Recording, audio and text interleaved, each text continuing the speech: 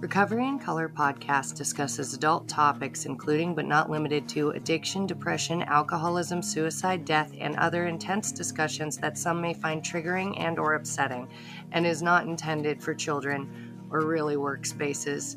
The conversations in this podcast are a reflection of my personal experience and perspective on those personal experiences and are not to be taken as any form of counseling or advice. I'm not a therapist or psychiatrist or a life coach and do not have any formal training. These are opinions built on personal experiences and should be treated as such. The names have been changed in some cases to respect the anonymity of the parties involved.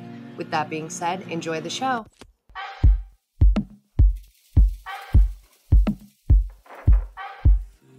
Just let me be. I need to breathe. Just give me peace. Although this changed me, just wait and see. Just wait and see. All right. Episode 2 or 1, if you count episode 1 as just a rundown. I understand that. There's something up with the, teaser episode. And, I don't know how to fix it right now. So we're just gonna, send it, run it live, whatever. Fuck it, go live. I can't remember the phrase. I have had a day of some feelings, and it's only 11 a.m. And I don't know what's up with me, but sometimes those days happen. And I think maybe it's part of it is getting ready to do these recordings because I'm getting ready to dig around in some weird stuff and I don't know how comfortable I am, but you know what? I said I'd do it, so I'm going to do it. And here we are. I said in the last episode that we were going to start with, we're going to begin at the beginning, if you will, like so many retellings do. And I was thinking a lot about the last couple days over just like behaviors I have now that manifested when I was young, but kind of went unnoticed.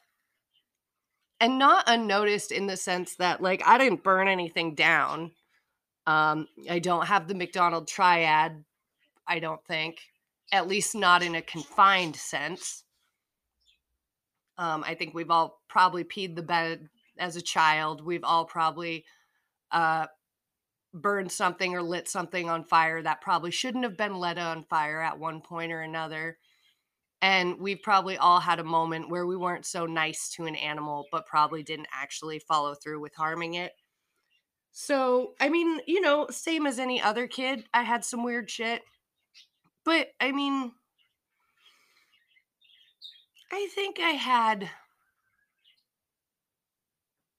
think in the beginning, I had some instilled insecurities that really affected my ability to, make the right turn at those forks in the road. So I remember, and I don't know if any of you have had an experience like this, and chances are most of you have, or maybe you were one of the people around and have seen an experience like this. But I remember in I was probably 7, second grade. I don't know, however old a second grader is. I remember sitting at the boys' table. And I genuinely remember I was sitting with the boys and we were laughing. And I think I had made a funny sound, kind of like a cut. And they said it reminded them of a copy machine. And I did it again. And they were all laughing and we had good time. It was fine. But then at some point, I don't remember if it was the same day or later, a girl from the same class came up to me and was like, "Why are you sitting with the boys?" And the look on her face, to me, very clearly read as, "You're doing something wrong." And in my world, it was so important to make sure people were happy and liked me that this kind of threw me for a weird loop. And maybe, I suppose we could say it might have been because my parent died when I was young, parent one singular. I have my mom's still alive. My dad passed away when I was young, very young, pre 7, obviously, before we moved here. And there was this like inherent insecurity that seemed to really instill itself in me around this time. And I keep finding myself looking back and thinking, man, I wonder what it would have been like if I had just like been the girl that hung out with the boys.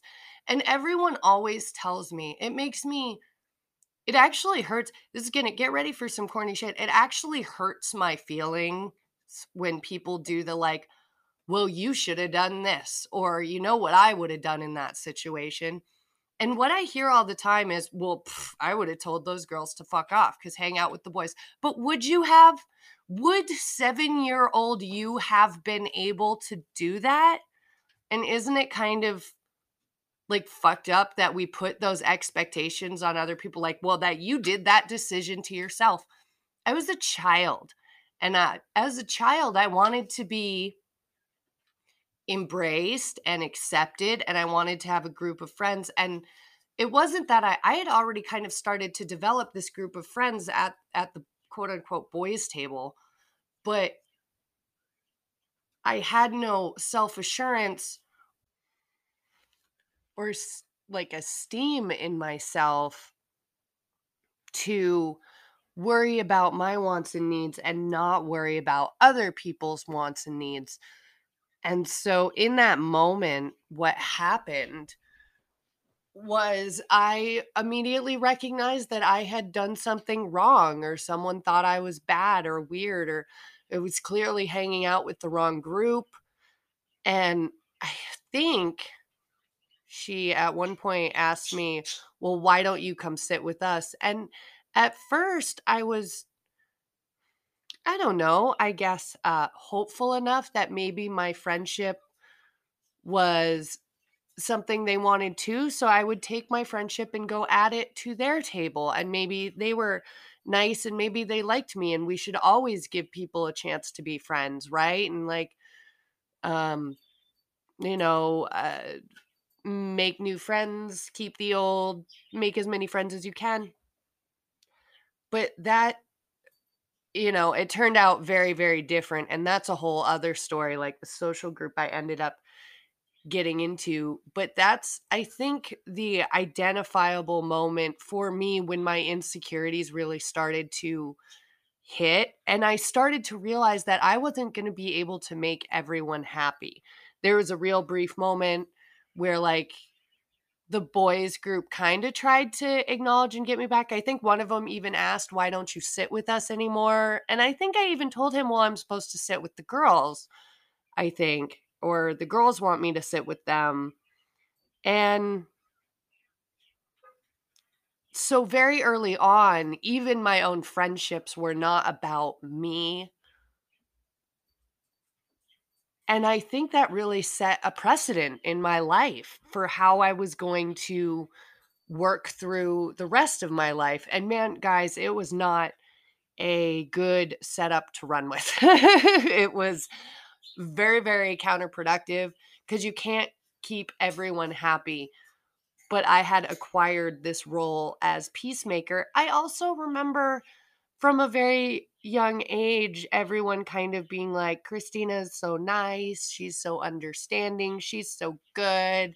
She was always just worried about everyone. And that became what my personality was. And if I couldn't think of something nice to say, I would go into the then don't say anything at all thing, which really just meant a lot of times as a child, I started freezing up and not being able to articulate things.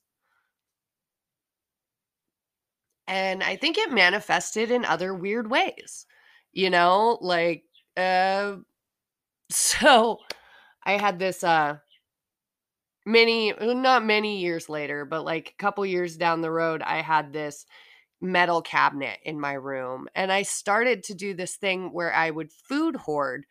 And a lot of people, I can already feel lights going off of people being like, well, that's a sign of food deprivation or of abuse. And here's the thing, we weren't food deprived. There was always food. If anything, there was probably more food than we knew what to do with. It's just the age old tale of like maybe there wasn't always chips in the cupboard because you'd have to actually like warm up the dinner mom made, which really just means she took the time to make dinners before she went to work all night. Um, but as a kid, you don't see that. And I used to do things like take a jar of peanut butter and a thing of powdered sugar, and I would keep that in my room. And what it did for me, it wasn't even always that I was hungry or anything. It was really more that, like, knowing I had this thing that was yummy and sweet, and other people were definitely going to look at me weird for eating it. So I couldn't really show anyone, but clearly I'm already doing wrong stuff anyway. I'm sitting at the wrong tables. I'm not friends with the right people. I'm supposed to be supportive and positive and there for everyone at any time. So as a small child, I would like hoard and keep this powdered sugar and peanut butter. And it was delicious and it tasted good. And I would sit in my room and eat it. And it made me feel good. For some weird reason, it made me feel this like comfort. It released dopamine in my brain. Whether it was the knowing that I could privately do something socially unacceptable without anyone saying anything to me about it, or if it was just that like powdered sugar and peanut butter are delicious and delicious things release dopamine in our brain, who knows? Um, but that was like definitively, these are little manifestations of looking back as an adult. I'm like, huh, in hindsight, that could probably be taken as a sign of some kind. So, in that sense, I feel like I've always kind of had this odd one out. And I'm sure you have too. In fact, everyone kind of has always had that moment where they feel like the third wheel or the odd one out or like the person who isn't supposed to be at the party. Um, or maybe you even knew the person who was like the odd one out. Sorry for all the ums and likes.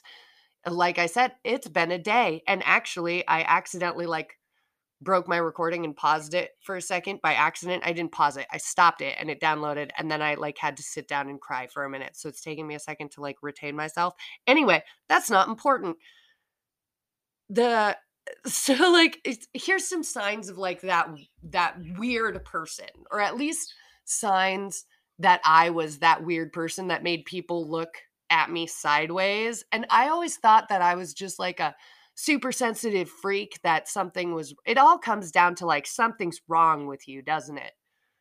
At least for me in my life, it did. It was always like this endless search of what's wrong with me. Let's dig it.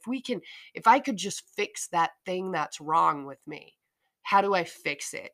And my first attempt to fix it that I can remember, I think, was moving from the boys' table to this group of girls. Um, and then when I was hanging out with the group of girls, I felt like there was more stuff being pointed out to me. And I mean, I look back now and I feel like that's what was happening. And in the moment, it was so chaotic and jarring. And I was so wrapped up in making sure I was liked and people knew I liked them and everyone felt like I was a good friend. And, be a good friend, be a good person. If someone's mean to you, they're probably hurt. And it's your job to be that much nicer to them. Be nice. Hurt people, hurt people. Don't hurt people. Be that better, bigger person. It was written all over the walls in kindergarten. It's the golden rule and whatnot. Except, like, that's not actually real all the time, is it? Because there's no like golden rule police that's gonna come and sit you in timeout for being a dick. Because freedom of speech, you can say whatever you want. If people don't want to respect your feelings, technically they don't have to, as long as they're not opening threatening your life. There's really nothing you can do about it. That's also a lesson I learned. But more on that at another date. So the next thing that started manifesting was weird behaviors like the kids could all tease each other and they could all make jokes and the kids would kind of like snap back at each other. And that's when you develop the like snap back thing.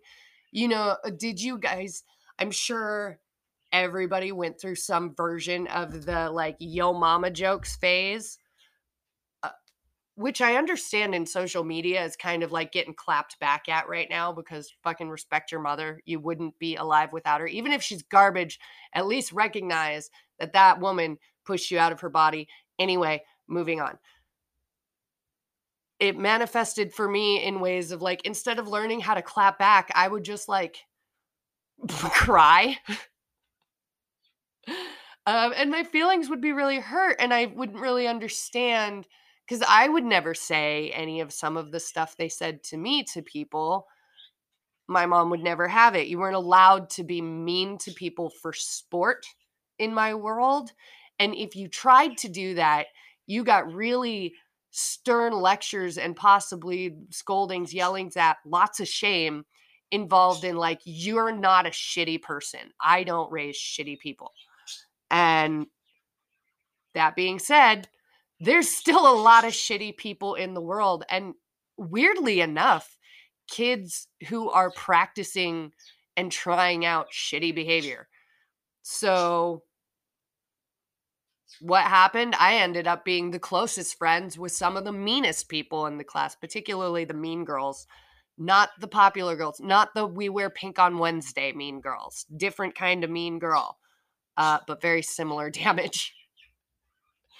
And it's like crying when other people could just clap back at insults, or it was brought to my attention a couple times that my speech volume isn't consistent. I talk loudly. Sometimes I don't talk loudly enough. Or there even seemed to be like a genuine fracture in communication. I speak different than other people, I guess. And maybe it started happening as a child because there seemed to be a genuine lack of understanding. And eventually, it just barely got brought to my attention recently that I don't make eye contact well, particularly when I'm getting ready to confront an uncomfortable situation. I will look down to the side or I'll look over, usually the left shoulder behind the person I'm talking to. And it all kind of stems from this weird insecurity that I carry with me constantly that started when I started living my life to make sure other people were comfortable around me. And then it didn't work. So other things started manifesting. Um, I also started doing like this. Oh, my poor mother. I remember one time, and again, looking back now, it's super logical that she was super pissed because if my son did this, I'd be super pissed. But she sent me to the store to buy, I don't know, pick your thing, milk or eggs or something that we needed. Butter, maybe. Maybe it's milk. Anyway, it's not important. But what I did in my weird plotty manifestation to get my needs met, which was slowly becoming just needing sugar or candy, or really just needing, no, I guess it was sugar and candy. I don't know. Maybe through listening to this, you'll have an opinion on what exactly I was doing. But I took her money, what was undoubtedly her last $20, maybe it was 10, to the little corner store, and I bought her eggs or whatever. But then I also bought like a candy bar, like a king size candy bar, which was like almost $2. It would have been exactly the change probably.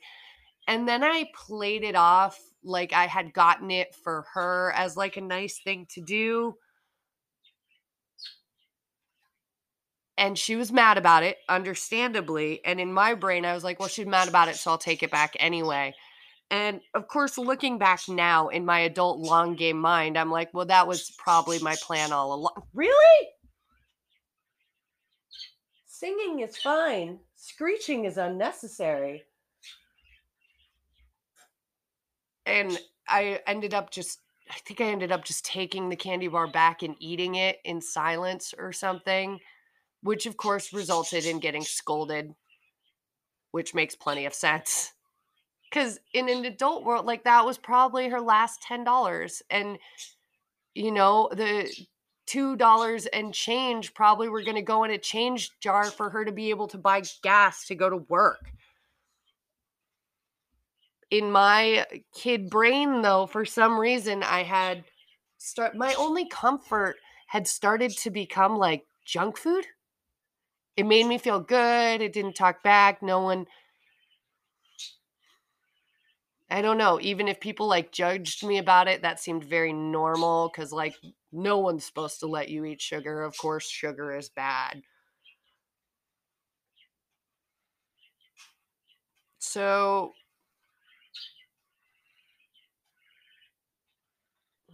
that's probably the beginning of it. And it, like I said, I'm trying really hard to stay on task. I'm a little bit distraught. I like It really was. I was thinking about this and it's really just become a I don't know if you can tell, but I almost want to cry right now. It's so frustrating sometimes when you are your own worst enemy.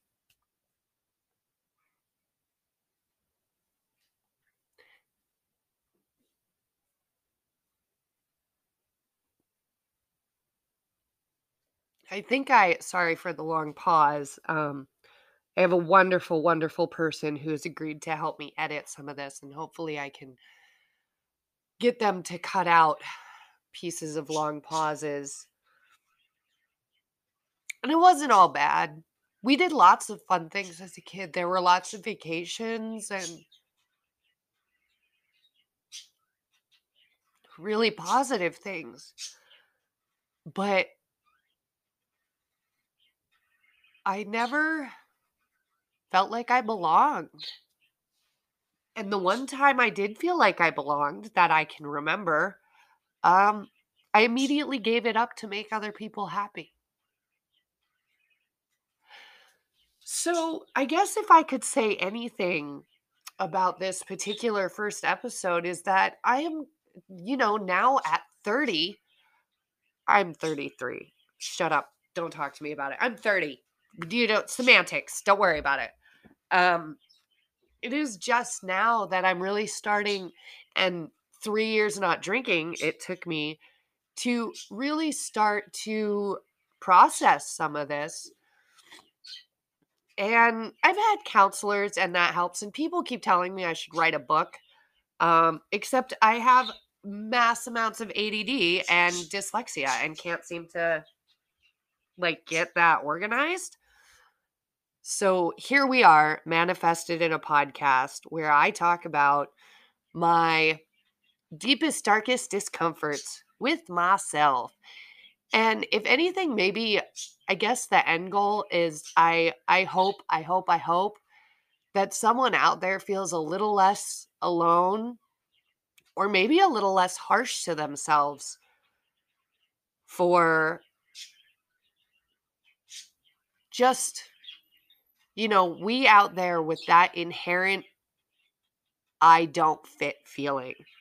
And chances are we probably do fit. I was talking to my mom today and she made the point when I was going off on my insecure ramble that quote, it's all in your head, right? It's fictional. And I do know. I am 98% positive that, my family does like me and my fiance loves me very much. And I do have genuine friends out there, but there is this small percentage.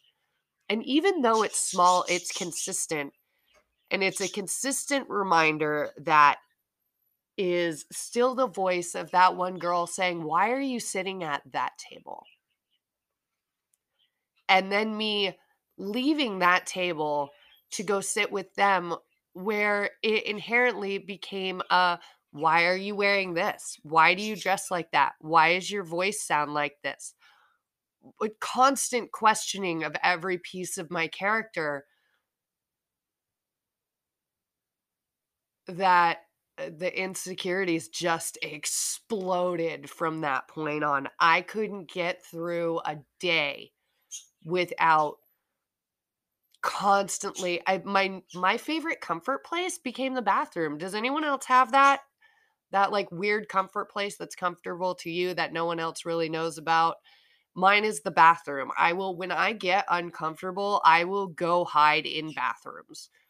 It's crazy. And then when I started drinking badly, that like snowballed into where I would spend hours in a bathroom, just like sometimes crying, sometimes playing with makeup, sometimes drinking alone, sometimes I'd take a shower. But either way, it was like this safe little box that no one could come into. Because when you're in a bathroom, it's no one's supposed to bug you, right? Like they're supposed to leave you alone, kind of.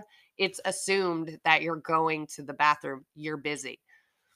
So it became my safe space. I apologize if you can hear a tissue. I won't lie, I'm wiping my eyes. It's fine though. But I mean, I'm going to try to get through it. I'm going to keep sharing this craziness with you. I'm going to try to get through it. I want to put this out there. I want people to know you're probably not weird. Chances are I hope I'm not weird. Maybe I am weird. I don't know. I might put this out here in the world and people might get back to me and be like, "There's something very wrong with you." Or at least there was something very wrong with you.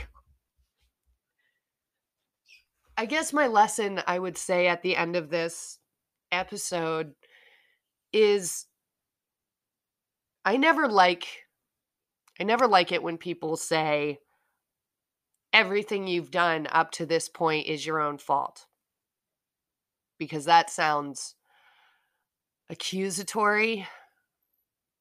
But I would say, looking back on my life, a lot of the most damaging choices I've ever made were the choices I made on behalf of other people.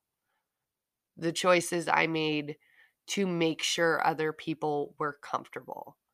And in making sure that the unhappy people were happy, I forgot to connect with people who were genuinely happy and secure within themselves. And if in the second grade, that was the boys.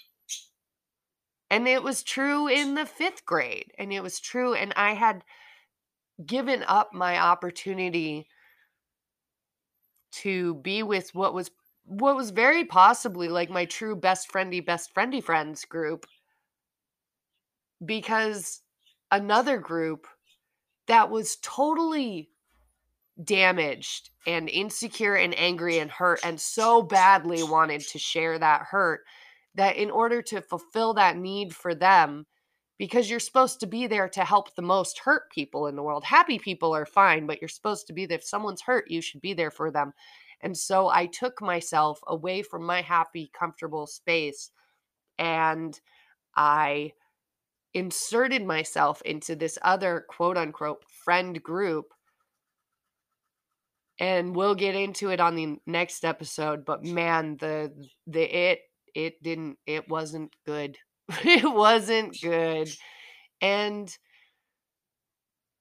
I have really had to come to terms with that, and come to terms with, in my current life, what I'm doing to kind of adjust that is, it probably looks like I have no friends, but really the reality is I'm being so fucking careful about who my friends are now and who I offer to myself. And I'm also fucking scared. I'm super flighty and have my own flaws and don't know where I stand with other friendships in particular, because I don't have a great history with them. And the friendships that were good, I broke to cater to the shitty ones, which is a whole mess in itself. Oh, I feel better. Do I feel better? Maybe I feel better. I don't know. My birds are still screaming at me, and it's like making me. If you've ever seen the cartoon characters with the little vein twitch, it's about where I'm at right now. But it's fine. It'll be fine. Nothing like a pet to just nail your point home. Be kind to yourself, everybody. I don't know. I hope you heard something in here that was valuable to you. If you didn't, then I want you to know that it's valuable to me that you were here and listened to it. And I value your time and I appreciate your time. And be kind to yourself and be kind to others, but mostly be kind to yourself. And forgive yourself. And I don't have a clever sign off yet. So I guess I'll just leave you with the bird sounds of nonsense, because they probably have better things to say than I do. Thank you so much. Bye.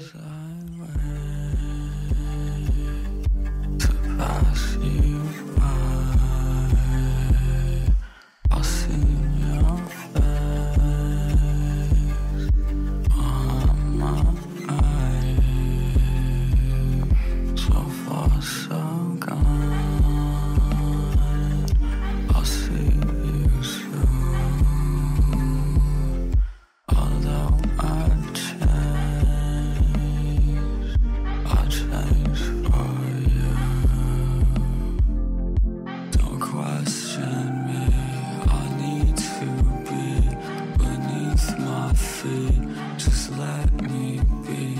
I need to breathe. Just give me peace. Although this changed me,